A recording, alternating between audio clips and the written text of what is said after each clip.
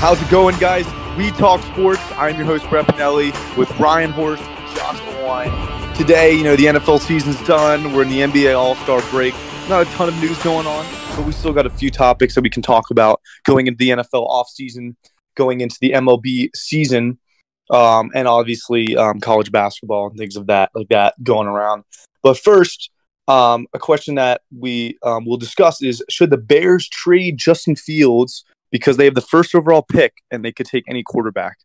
So what are your guys' thoughts on that? Should the Bears trade Fields, or should they go with or just stick with Fields, try to build around him? What do you think? Before I get into my answer for this one, I just want to give a quick shout out to Griffin. He's still avoiding me after the Super Bowl loss for the third week in a row. And he said he would do this episode. I know. I just want everyone to know that the first episode that he comes back, whether that be next week, whether that be in 2 weeks, whenever that is, I'm still going to give him shit about the Super Bowl. So that's still coming up. But, Sounds good. Now into the question that you asked. I think it would be absolutely idiotic for the Bears to trade Justin Fields. For once, they finally have a quarterback who's showing flashes that he could be capable of leading their franchise. I guess the last guy you could say they had that did that was Jay Cutler, but he was really just a turnover machine. His ceiling was average. He was a solid quarterback for a couple of years, but nothing special. Fields has shown flashes that he could become special, and I just don't know why you would trade him and just take a pick at a guy that hasn't shown anything yet. It kind of just seems like a high risk. Yes, it's a high risk, high reward move, but you already have that high reward potential. You already have a high reward quarterback, so why are you going to take that risk? It just doesn't make any sense. I completely agree on that. We've seen, a big example is the Browns. They would have a quarterback, use him for a year, maybe two, and then just draft a new one, and they would never try to build around that guy. Baker Mayfield sort of broke that trend after a bit. Yeah, the thing with the Browns, none of their quarterbacks ever showed the flashes that Fields has shown. Yeah, but they didn't even attempt to build around those guys. They would just waste high draft picks on quarterbacks. And like you said, those quarterbacks didn't really show flashes like Fields has. And I just feel like it would just be a very dumb move for the Bears to trade Fields. Yes, there's some talented quarterbacks, which some of them I'm not even really high on, which we'll discuss probably next week. I think we're going to go into a ranking of the quarterbacks and some of the positions in college. But I just don't see why you would take that risk. It's shown in the past few years that building or just putting all your trust into a quarterback, even if hasn't even really showed much, and just building around him is the smarter move. Jalen Hurts showed some flashes, but I never thought he'd be this good. And a big reason why he was this good is we took the risk and built around him, and we were patient with him. And there's been even other examples of other quarterbacks. The Bills, they could have easily, Josh Allen's very talented, but they could have easily been like, oh, he turns the ball over too much, and they got rid of him. But they stuck with him and built around him, and now look at him. It's just the smart move to build around Fields. I just don't see why they should trade him. Yeah, we've seen so many examples of that over recent years. People were already writing off Trevor Lawrence coming into this year after one rookie season. Exactly. It doesn't make much sense. You have to give these guys at least 2 or 3 years before you just dump them. It just doesn't make much sense to me why you're giving a guy 2 years and then dumping him. Maybe if he looked abysmal, yes, you could consider it, but he's looked good. So it doesn't make any sense to me why you would do that. Obviously he has a lot of the questions in terms of throwing the ball and his arm strength, things like that. Look at Hurts. His rookie year, he was terrible throwing the ball. He would come in every few snaps and play alongside Wentz, and then even his second year when he led the Eagles to the playoffs barely, he did not throw the ball well. And then this last year, he's throwing the ball amazingly, and his arm strength improved. He was throwing the ball a lot more accurately. Give Fields a year or two, and I'm not saying he'll be as good as Hurts, the jump he made, but I can see him being a pretty damn good quarterback. So I just think you just got to put weapons around him, give him a number one receiver, because he has no receivers right now. Give him that guy he can rely on. I can see him being great. Yeah, I agree with you guys. Obviously, it's not often you get the number one overall pick and have an opportunity at guys like Stroud and Young. But I would like to see them build around. I mean, they had one of the worst offensive lines last year. The receiving core, besides Mooney, who I think is still a very solid number 2, was the worst in the league. And even if Fields doesn't work out, they can make a trade this year where they trade back from the 1 pick and get another first-round pick next year, which makes it easier to get a quarterback if they really feel that Fields isn't that guy. But, I think they should build around him. They have a lot of money in free agency, I believe. Maybe the most in the league. I know they're top 3. So, I would like to see him build around Fields because of all the flashes, not only on the ground, but even in the air at times, that he could be an elite quarterback. Josh brings up an interesting point that I want to kind of just add on a little bit. He said, if the Bears do trade back from that number 1 spot, they could acquire capital this year and next year.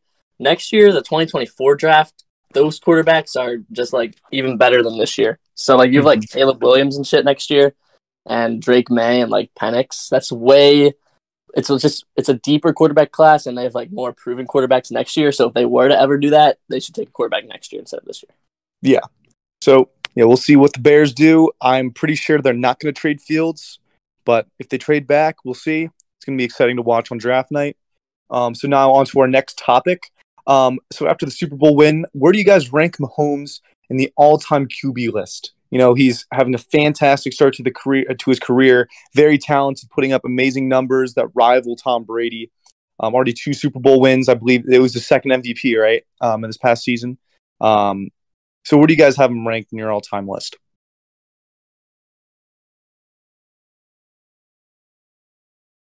Yeah, thanks. My bad. I was on mute there. Just a little period of awkward silence. But I would rank him.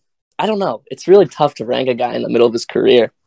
I mean, because he just has so much more time left to prove stuff. So it feels weird ranking him too high, but it also feels respectful to put him too low because of what he's already done. There's not many quarterbacks in NFL history that can say they have 2 Super Bowls and 2 MVPs. But it's just so tough because he just has so much time left in his career. Because obviously you're not going to put him ahead of Brady because Brady's longevity and his accomplishments, but it just feels wrong to put him at number 10 because of the accomplishments he already has. So I can't give a definitive answer yet. I feel I don't know if you guys had a set number in mind that you're thinking of, but it's just so tough to put a ranking on it that in a guy's a middle of a guy's career.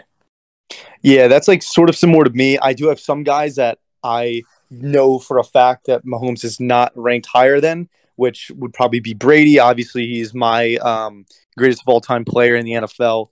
Joe Montana. Aaron Rodgers is closer, but just his longevity as well and his greatness throughout most of his career. There's a few more guys I would put on there. Dan Marino's debatable. Steve Young's debatable. I can't really give a certain number, but I would definitely put him in the 8 to 10 range, I would say. Probably around the 8 range, just because his career is so young. And another thing is his Super Bowl performances haven't really been as good as other quarterbacks have that are great.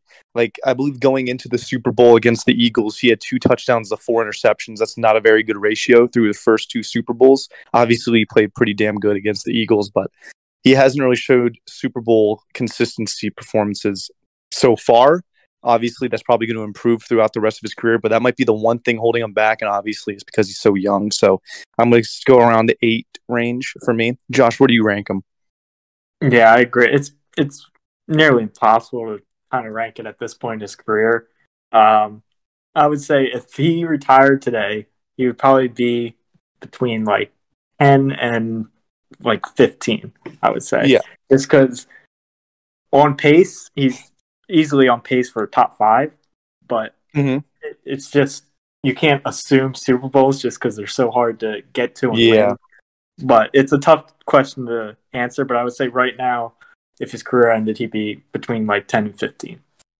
Yeah, I agree with that. If he retired now, it would be that. But like you said, he is on pace for top 5, I would say, maybe even top 3. We'll see how the rest of his career goes. So a lot of the people that make these like GOAT lists, like they're predictive. Pretty much what that means is like they assume that Mahomes is going to continue to put up the same stats the rest of his career that he has up to this point.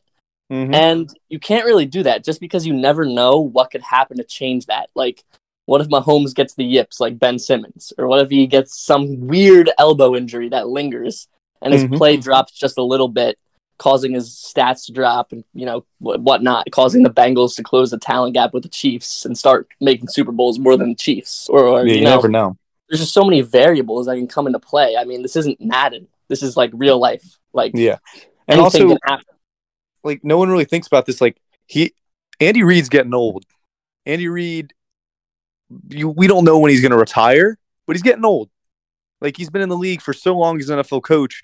Like, at some point, Mahomes is going to be playing without Andy Reid as a coach, which is pretty unique to most modern day dynasties. Brady had Belichick for almost his entire career, but Andy Reid's on the back end of his coaching career right now. Yep. So Mahomes is going to be playing without Reid. How is he going to play without Reid? Is he going to have that same success? We have no idea. And even if he does, are the Chiefs going to have the same success? Because team accomplishments are like, one thing I don't understand is that people say, a lot of people, at least the majority of people, say that wins aren't a QB stat. Yet when they're talking about the GOAT debate, they use wins, playoff wins, and Super Bowls as the main driver. So it just, how are the Chiefs going to react to not having Reid? Not just Mahomes himself, but that could also have a huge impact on his end of career accolades. Mm-hmm. Like, and for me, I use off the field stuff as a also something towards the GOAT ranking. Like, the reason I have LeBron as the GOAT compared to like Jordan, not only just because of his on the field, but I think he's an amazing person off the field and what he does for his communities. Mahomes is huge for like the entire area. Like, he is a partial owner for most of the professional sports teams around there, and he just gives back to his community so much. That's a high ranking for me there. Like, he is so influential in the sports world in that part, like for all of his supporters. So that's a decent ranking for me. But yeah, any other thoughts about Mahomes and where he ranks? I think we can move on from that one. I mean, I think we all reached kind of the same consensus, is that it's really hard to just put a number on it right now. Yeah. So another big storyline in the NFL moving forward is obviously Aaron Rodgers. Is he going to stay in Green Bay? It seems pretty unlikely. Where is he going to go? Like, he's on his like little retreat and his getaway, thinking about everything. Like, is he going to retire? Like, is he going to go to the Jets, the Niners, the Raiders? Where do you guys think is the best fit for Aaron Rodgers to kind of conclude his career most likely? If you asked that question last week, I probably would have said the Jets. But now it seems like the Jets are all in on Derek Carr. So, I mean, and Rodgers said he doesn't want to go to San Francisco. So it seems to me like he's going to be retired in Green Bay or in Las Vegas next year. And honestly, I would prefer to flip a coin than actually make a predictive pick, because who knows with Rodgers? He's so unpredictable. He always does these weird things where he goes on these retreats. I'm not saying that's like weird. That's like just what he likes to do. But like, he always just seems like he makes weird decisions. Like, he just, there's been retirement rumors with him for like the last 3 off seasons.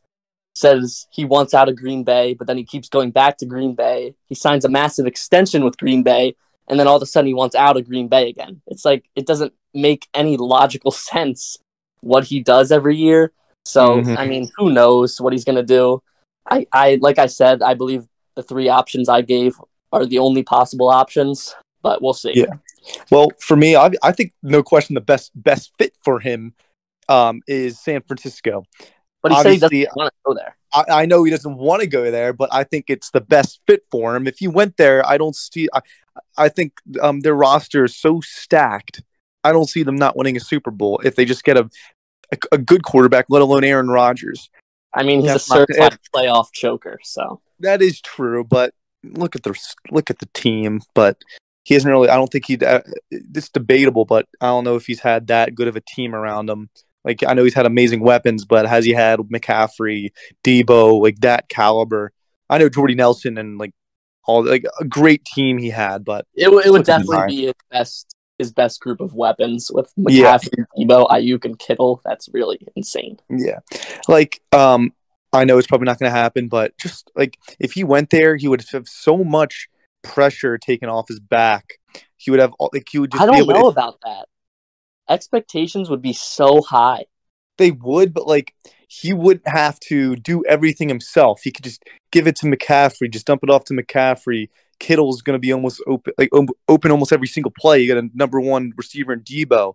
Like he's got so much around him. He's got a great defense. He's not going to be playing from behind all the time. Like he's not going to be dependent like all the time. Like people aren't going to be like Rodgers has to do everything, which would be nice for an older quarterback. Obviously, the Niners is probably not going to happen. He stated he doesn't want to go there for some reason. I think he's going to retire. I think he's going to call it quits seeing Brady go. I have a feeling Rodgers might do the same. But if he does not retire, I think he's just going to end his career in with the Raiders. But I just don't really see it. But it's most likely if he stays in the league. So my money is on him retiring. Josh, what do you think? Yeah, I'm don't really understand them because I would think the Niners is easily the best position to be in with all the weapons on both offense and defense. So you look at a team like the Jets. I think it would make the Jets a playoff team. Do I think Rodgers would go there? No. And then, as Ryan said, the Jets apparently are really interested in Derek Carr. I think Vegas is still a possibility. Reunite with Devontae Adams, but I don't think that team would be a Super Bowl contender. I think a couple more pieces they could be a solid playoff team, but I just don't see them winning a Super Bowl. And then all the other teams that need quarterbacks, like the Titans, they just aren't playoff teams, and I doubt Rodgers would want to waste another year just on a bad team. Yeah, I agree with that. So now even more quarterback storylines going into the offseason and free agency. Derek Carr is another quarterback that we mentioned earlier with the Jets. He is actually eligible to sign with the team now. So he could be the first quarterback to sign with any team this offseason. And like Ryan said, the Jets, they seem very interested in him. They obviously need a quarterback this season, as Zach Wilson has definitely not panned out. Where do you guys think he's going to go? I think it's going to be the Jets, but what do you guys think? Yeah, it's pretty much set in stone to the Jets. The Jets are apparently so in on him that they said if he comes to New York, he's going to be an all-pro. I don't think that's reality, but if the Jets believe in it, more power to that organization, who might actually at least have a competent quarterback this year rather than just what they had last year, which was abysmal. Yeah. But yeah, I mean, I don't think anyone should overlook this. It just looks like Derek Carr's a lock to go to the Jets. And I've always been a big Derek Carr fan. He's had a couple of very good years with the Raiders. Honestly, I think it's a good pickup for the Jets. They actually were not terrible with how bad the quarterback situation was that year, and they were able to win a decent amount of games. And they have a solid roster. They really improved last offseason. They could improve even more, and then they have a quarterback. You never know. I honestly won't be surprised if they're a playoff team with Derek Carr, but we'll see. Josh, what do you think? Yeah, I do think the Jets should be the favorites right now, but just a couple months ago, it was the Saints are the favorites. He's going to the Saints, and now the Saints aren't even in the picture, really. So I still think it's an open situation. But yeah, if he were to go on the Jets, I think they're a borderline playoff team. I really like the Jets' young core. If they just get a quarterback, they would be a playoff team, in my opinion. Two other teams I could see him going to. Washington is sort of like a transition quarterback because Washington is still kind of searching for the answer at quarterback for the future, whether it's Sam Howell, if they're drafting someone this year. So he could be a sort of transition quarterback. And then maybe the Bucs, depending what direction they want to go, if they still want to try to compete or if they want to blow it up. So those are two other teams as well with the Jets. All right. And then the last big name quarterback this offseason is Lamar Jackson. He was trying to have that prove it deal with the Ravens, and they couldn't really see eye to eye on the contract. They're kind of scared to give him too many years. He wants a lot of years. So it looks like that he's going to be out of out of the Ravens this offseason. So I haven't really looked into this too much, but where do you guys think that it's Lamar Jackson's best fit for the rest of his career, or at least for the near future? Would absolutely love it if Lamar Jackson was on the Falcons next year. The Falcons are in a weak division, first of all. You got the Saints, Panthers, and Bucks. I don't see any of those teams being especially good next year. Panthers are probably going to be decent, but again, not great. And I think if Lamar went to the Falcons, they would have an electrifying offense like they did back in the Mike Vick days. I agree. The Falcons, they would have Lamar, Drake London, Kyle Pitts. I think they'll draft another receiver to just completely go all in with that offense. They have Tyler Algier, a rookie running back last year, who looked really good. Arguably a comparable runner to Kenneth Walker. And they have a top 2 guard in football, believe it or not. A lot of people don't know the name, but they will next year. Chris Lindstrom.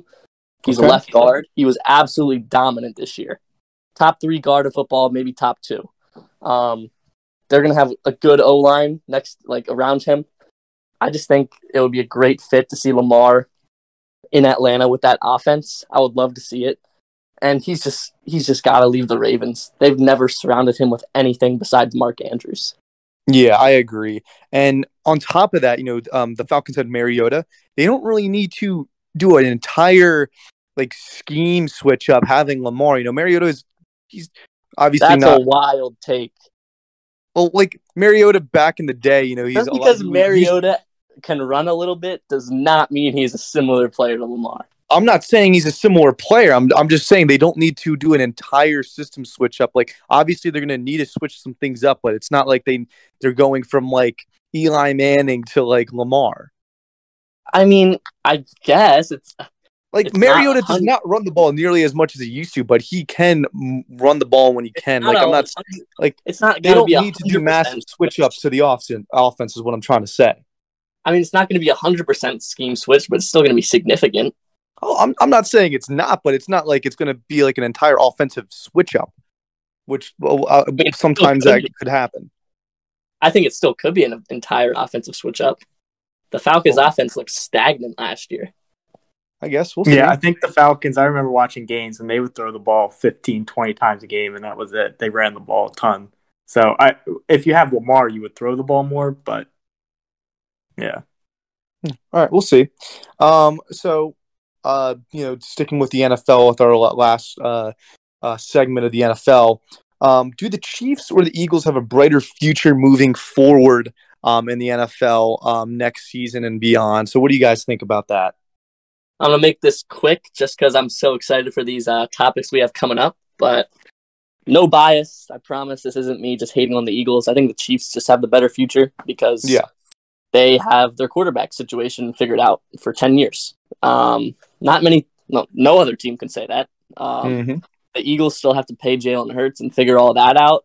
So we don't know what they're going to look like in 2 years. We know exactly what the Chiefs are going to look like in 2 years. Mahomes and, whoever's around him. I think that's just, you have him locked up. You have his contract locked up. And just for that reason, they have a more stable future. So that's the reasoning I have for choosing them.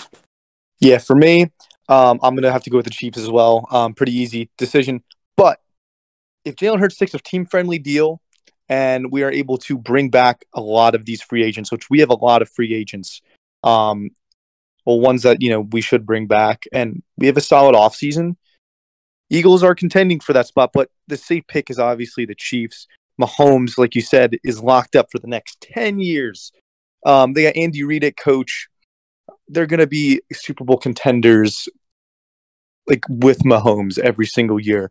Hurts, can he sustain that success for the year? We've only seen one fantastic year out of Hurts. Can he sustain that next year, the year after that, and for the rest of his career? We don't have that answer yet. We've already seen a lot of that out of Mahomes. Yes, the Eagles have a very young roster, but safe pick for me is the Kansas City Chiefs. Both teams have young cores. The Chiefs defense, Bolton, Willie Gay, McDuffie, even their safeties, Thornhill and Reed. And the Eagles, a lot of their players on offense, Hurts, Devontae, Dickerson, AJ. So I think for the priorities for the offseason for the Eagles is obviously sign Jalen. And then I think if they bring back like their core defenders like Gardner Johnson, T.J. Edwards, even maybe Epps. They replaced Bradbury in the draft. Then they would maybe be set better for the future because they have a core offense locked up with young prospects on rookie deals and a lot of draft capital. But the Chiefs still have a really good core. I think they'll bring in new receivers this year. Juju's a free agent. Hardman's a free agent. And they weren't like top-tier receivers to begin with. But I would lean Eagles, but both have really bright futures. All right, so now we're going to be moving on to the NBA news. Just a little bit, nothing really too much to discuss, but I just saw something going around that has been being discussed is, did Mac McClung save the NBA dunk contest moving forward? Obviously, it's been trending downward. Stars are not joining into the dunk contest. They're scared to be hurt. They just feel like it's a waste of time. So do you think Mac McClung is the start of the potential rebirth of the dunk contest? No. Just blatantly, Mac McClung did not save the dunk contest. People are just typically overreacting right after something happens, which usually happens after every major sporting event. There's some take like that going around. Okay. I mean, the last good dunk contest before this one was 2016 with Levine and Aaron Gordon. That one is still probably a top 3 dunk contest of all time, by the way. Yes. But Mac McClung put in a great performance, and he made the dunk contest very entertaining. But to say he saved the dunk contest is a wild overreaction. I don't think stars are just going to start hopping into the dunk contest next year to try to one-up Mac McClung, who has played like 10 NBA games in his career. I don't exactly think that's going to inspire Zion to be like, I'm doing it. I want to one-up Mac McClung. No. So Mac McClung made the dunk contest very entertaining. First, that's for sure. Shout out to Trey Murphy, too. He did a great job. But I don't think it would be right to say that he saved the dunk contest. I'm going to go with a yes and a no. I think he potentially is the seed that could kind of grow the dunk contest again. Hey, yo, pause. What? Did he himself save the dunk contest? No, I don't think so. I think Zion has mentioned that he is going to do it next year, and him saying that 0% chance. 0% chance. Yeah, NBA stars have said that, and then they just don't. I think LeBron has said it a few times, and he's never done it. But maybe Zion saying that, and then seeing Mac McClung doing what he did in the dunk contest, and how people are still interested in it. If it's great and if it's people they recognize, Mac McClung kind of had some past fame from high school and Georgetown, but you never know. But I could maybe see some stars maybe doing it. But I think another big thing is I just think the rewards for the dunk contest just got to be more appealing to NBA all stars. Like $100,000 to an all NBA player is nothing. To Mac McClung, it's something. What are you gonna do? Just give them more money? NBA All Stars already have all the money in the world. That is true, but I was seeing some people saying maybe do some unique rewards. I'm not sure what you can do, but I'm sure they could think of something. Nothing you could possibly give out that would entice an NBA All Star. I mean, I don't know what you could maybe nobody would value a dunk contest trophy. There's already one of those, and nobody cares about it. Yeah, that is true. I don't know. I think I can't give a definitive answer. I think I wouldn't be surprised if the dunk contest kind of grows in popularity for the next few years, but can it sustain that? I don't. Do I think he can sustain that success? No. Yeah, fair assessment. Yeah. Sustain the success of the dunk contest is what I mean. So, yeah, Josh, what are your thoughts? Yeah, I agree with Ryan. It's the same problem in the NFL. The star players just don't see the purpose of trying in the games. If you watch the All-Star game, it was literally shoot around. One of the players, I forget who, called it just a layup lines. Jaylen Brown, yeah. I don't know what the solution can be to save these events, but I don't think McClung doing what he did. He saved it for the night. He brought a lot of attention to it and deserved the win, obviously, but I don't think he saved it long term. I don't think it's going to entice all-star players to rejoin it and start participating again. Honestly, I think what you have to do is just go down to the lower tiers of the league and maybe even some G League guys and just look at who the best dunkers are and just invite them, because Mac McClung probably would have never gotten invited if he didn't play for the Lakers a couple years ago, because no one would have ever heard of him outside of his high school fame. He could have completely flown under the radar as a dunker if he didn't happen to be, on the Lakers for a little bit. I mean, the NBA really just has to put more effort into finding the guys who want to be there. Yeah. So now for some more NBA news over the All-Star break. Jason Tatum scores 55 points, which is the most ever in an All-Star game, and wins MVP. Does it mean anything? Do you think the NBA players are trying in that game? I'm just going to any value of Tatum? I'm going to put on my Steelers hat and say we do not care. We just don't care. I mean, the All-Star game was literally running down the court and shooting with no defense on you. Yeah. And it was literally glorified layup line, like Jaylen Brown said. So, I saw that and I was like, I couldn't care less. Yeah, I just wanted to kind of bring that up. Paul Sexauer, shout out to you. I saw he was very hyped up about it as he is a Boston fan. So I just wanted to see if that meant anything to you guys. But clearly not. Unless Josh, do you think anything of it? No, it no offense, but I could care less. I feel the same Jason way. Tatum, if you ever listen to this, I'm so sorry, but we don't care. Tatum, without a doubt, is one of the most talented players in the NBA. But oh yeah, of course. Yeah. No one's at the end of his career, no one's gonna be talking about. You remember when Tatum dropped 55 points in the All-Star game? Jason Tatum lives in you and Josh's nightmares at this point. He's putting up 50 points for me. I'm about to have to go against him after this podcast. So, so now on to some MLB, just some discussions, for the upcoming season. I'm going to kind of take a step back for this one, as I don't have enough knowledge for baseball right now. But who do you guys think could be potentially the divisional winners for each division in the MLB next season? All right, I'll go first because I'm also not extremely knowledgeable about baseball. Josh is our main baseball guy, so he's going to be going last and actually saying stuff that makes some sense. I'm kind of just going to be saying what I know, which is pretty much just the basics. So I'll start off with my MVP predictions and Cy Young predictions. Okay, you can start that. Yeah, I'm going to start with that just because I don't even think I'm going to go into divisional winners, just because I think I'll just make basic prediction based on all the favorites. So I'm not even going to do that. I'm just going to let Josh do that.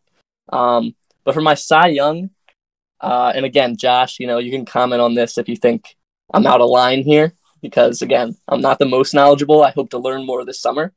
But for the National League, I'm going to say Corbin Burns.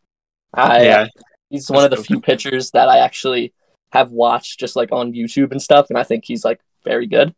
And then this is kind of a weirder prediction. I do recognize that. And again, this could be way out of line. I'm actually pretty scared to see the reaction to this. I don't want it to end up being a Brett take that is just horrible. Oh, but come on. For my AL Cy Young, I'm going to go Luis Castillo of the Mariners. I understand that that's probably not going to happen, but, part of the reasoning for that pick, and I sound like a complete just weird, I sound like one of those guys who shows up to the Super Bowl party and goes, yay, sports ball. But the reason I'm picking Castillo is because I went to a Mariners game last year and I watched him pitch and I liked what I saw. So I know that's pretty basic analysis, but take a shot in the dark, see if it hits. For my AL MVP, I'm going to go Aaron Judge. And for my NL MVP, I'm going to go Juan Soto. That's all I got.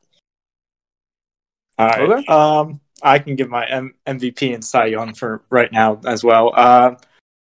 National League MVP, I also have Soto. I just think with the addition of Bogarts and Tatis coming back, he's going to have so many RBI opportunities his first full season with the new team. And I think he is the favorite, so I'll give you a dark horse as well, Trey Turner. obviously with the Phillies now. He's going to also similar situation. He'll have a lot of opportunities with RBIs. I think he could lead the league in stolen bases. So he's my dark horse for MVP. In the AL, I have Yordan Alvarez of the Astros. He's their DH. He's going to be up there in home runs and RBIs again, and I have him as MVP. And then Cy Young's in National League. I have Julio Urias. He pitched very well last year for the Dodgers. I think he was runner-up or third for Cy Young. But I think he'll win it this year. And then in the AL, I'll take... Interrupting, but is that guy the guy with the goggles? Yep. Dude, I love that guy. He is good. And then in the American League, Dylan Cease of the White Sox. I think he's last year was one of the strikeout leaders. And with no shift, strikeouts are going to be more important. So I think he'll win it for the AL. All right, that sounds good. Make a couple division winner predictions, or anything like that. I can do that if you want. Does Brett want to give MVP or no? I don't have enough MLB knowledge, so I'm just going to let you guys take this portion of the show. So all right, you guys can do the divisional leaders. I can do leaders real quick, Ryan. You can feel free to just comment in. I'll start with the NL East. I think this is the best division in baseball with the top three teams. I think the Phillies, in order to win the division, they obviously have to survive without Harper for half the year. And I think two keys for that is, one, Castellanos obviously had a very disappointing season last year. But I think you could tell, and he even said it himself, that he wasn't really comfortable or happy last year. And I think now that he has a year under his belt, he'll be more comfortable and back to his regular form. As even in his past, his first year with new teams, he kind of tends to struggle. And then he's back to the home run hitter and close to 300 hitter that he usually is. And then another player for the Phillies is Bryson Stott. I think his rookie year started off really poor, but then the second half he was very good. And I think as a starting second baseman, he could bring some big at-bats at the bottom of the lineup. But I will take the Braves just because the Mets just seem to disappoint every year. Their starting pitcher, it is elite, but they're pretty old, so it kind of scares me. So I'll go with the Braves to win the NL East. All right, that sounds good. That sounds Ryan, good. You got any divisional leaders? What's that? That was divisional leader, dog. Wait. Oh, Ryan already did them. My fault. I don't have anything to add. I mean, Josh gave about as much of analysis I could have. I'm not going to try to come in here and say I know more than I do. So, that sounds good to me, Josh. Sounds very good to me. All right, I'll keep them a little short. All right, the NL Central, I'll do the Cardinals. They added Contreras. I love that addition. Their defense is one of the tops of the league. And I'm not really sold on the Brewers. The Cubs, I think, will be better this year, but I don't think they did enough, so I'll take the Cardinals. In the NL West, the Dodgers are obviously the favorites, but I do think the Padres will win it. I think the addition of Bogarts, as I said earlier, they'll have Tatis back after his suspension. He added guys like Nelson Cruz and Matt Carpenter. I think their pitching is solid enough. And then the Dodgers, obviously, they lost Trey Turner and Justin Turner. They'll still be good. They added some other players like JD Martinez, and their pitching's still elite. But I think the Padres' offense is going to be one of, if not the best in the league if they're healthy. So I have them winning the division. In the American League, in the East, I have the Yankees. I really like the Blue Jays this year, but the Yankees' advantage of pitching is just too great. I don't think we can expect Judge to repeat what he did last year, but he's still going to be an MVP candidate, and I think the rest of the lineup will be better than last year. In the AL Central, I'll go with the Guardians. I think it's a three-way battle with the Twins and the White Sox as well. But I think the Guardians, they pretty much brought everyone back. They're a young team. They have their top three starting pitchers are elite, as well as their bullpen. And Ramirez, I think, has another MVP caliber season, so I'll take the Guardians. And then in the AL West, I think the best team in baseball, the Astros. I really love the Mariners and think they're a playoff team, but I just don't see how they're better than Houston. I mean, Houston got even better by adding Abreu for one of the best offenses in the league. They have elite pitchers in the bullpen and starting, so I'll take the Astros. All right. So now we're going to move on to some NCAA. Let's go. Some of those topics. Who are you guys' sleepers and dark horses for this season? Before we do that, I think it might be easier if we start off with the top 16, just so we don't have any. Right. You can go do that. Okay. Right. So on Saturday, well, before I say that, like, if anyone doesn't know, about 4 years ago, the NCAA selection committee started doing something where about three weeks before Selection Sunday, they come out with their top 16. So top 4 seeds in each of the 4 regions. So it kind of gives, first of all, it gives people a first look at the criteria that the committee is valuing for that certain year to seed teams. And it also just kind of gives people, more casual fans a look at who some of the best teams are in the nation this year. So I'm going to read off just the top 4 seeds real quick. And then we can each give, 1 or 2 teams that we like out of this group, or maybe 1 or 2 teams that we don't like. So the 1 seeds were Alabama, Houston, Purdue, and Kansas. For 2 seeds, we had Texas, Arizona, Baylor, and UCLA. 3 seeds, we had Tennessee, Virginia, Iowa State, and Kansas State. And then for 4 seeds, we had Indiana, Marquette, Gonzaga, and Xavier. So those were the top 4 preliminary seeds. Obviously, a lot can change in 3 weeks.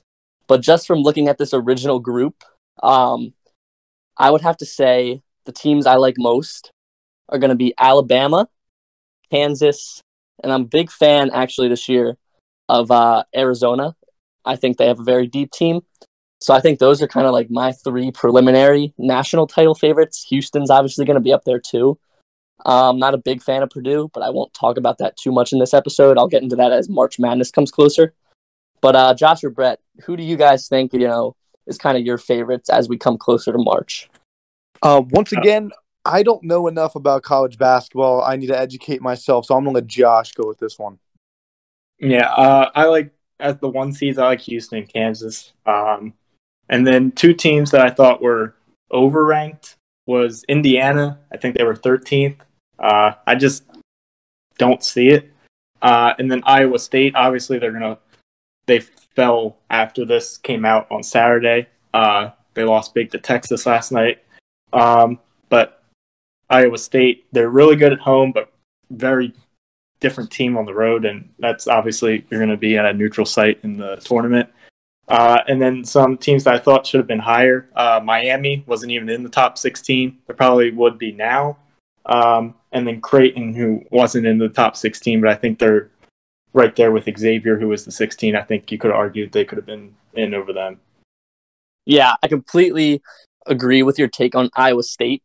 If you know me, you know that the last couple of years I've been picking a 14 over 3 just because I think it's so due. It hasn't happened in a while. We've had some 15 over 2s, 13 over 4s. We haven't had a 14 over 3 in a while. If those were the top 16 seeds on Selection Sunday, I would absolutely be picking a 14 over Iowa State just because, like Josh said, Iowa State's kind of strength comes at home. They're not going to be at home in the tournament.